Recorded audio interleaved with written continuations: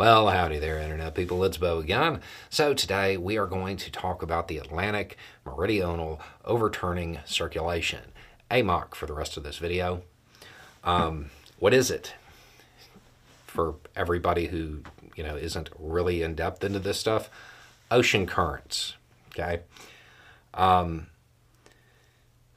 had a really smart person breaking this down into crayons for me once.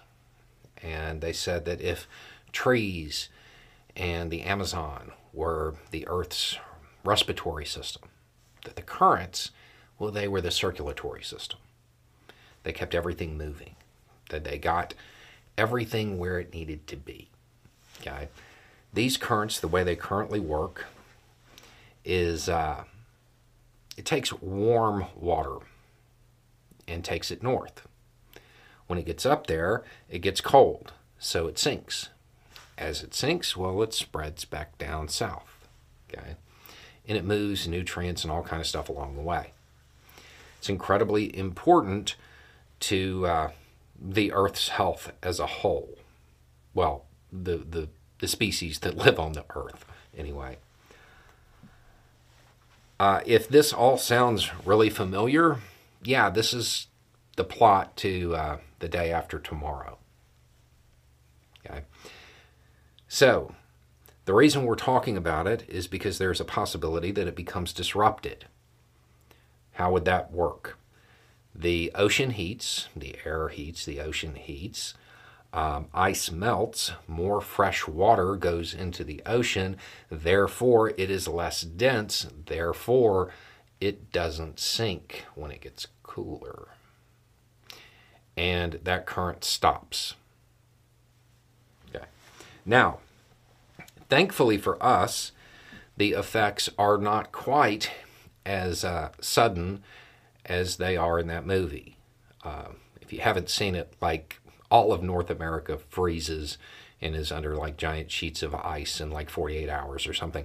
That doesn't actually happen, wouldn't actually happen.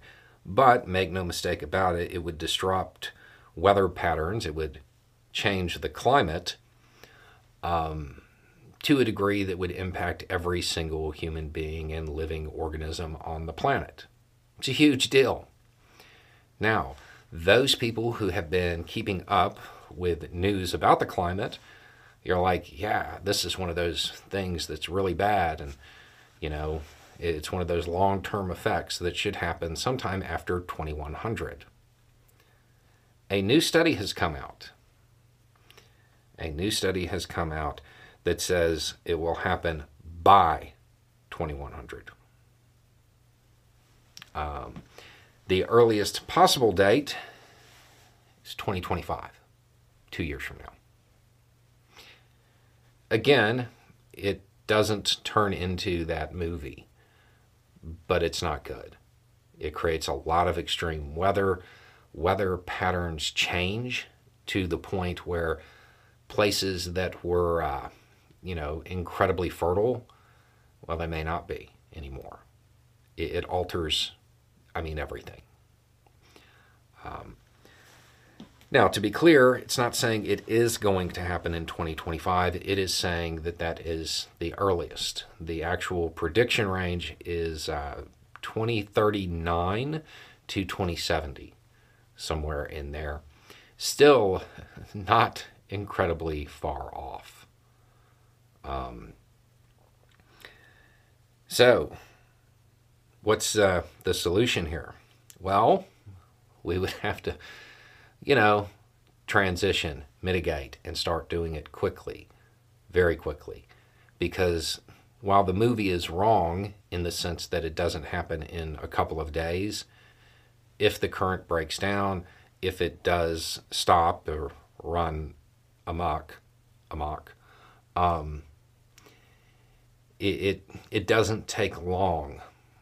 You're talking about a few years for things to really start piling up and the effects to really start being felt.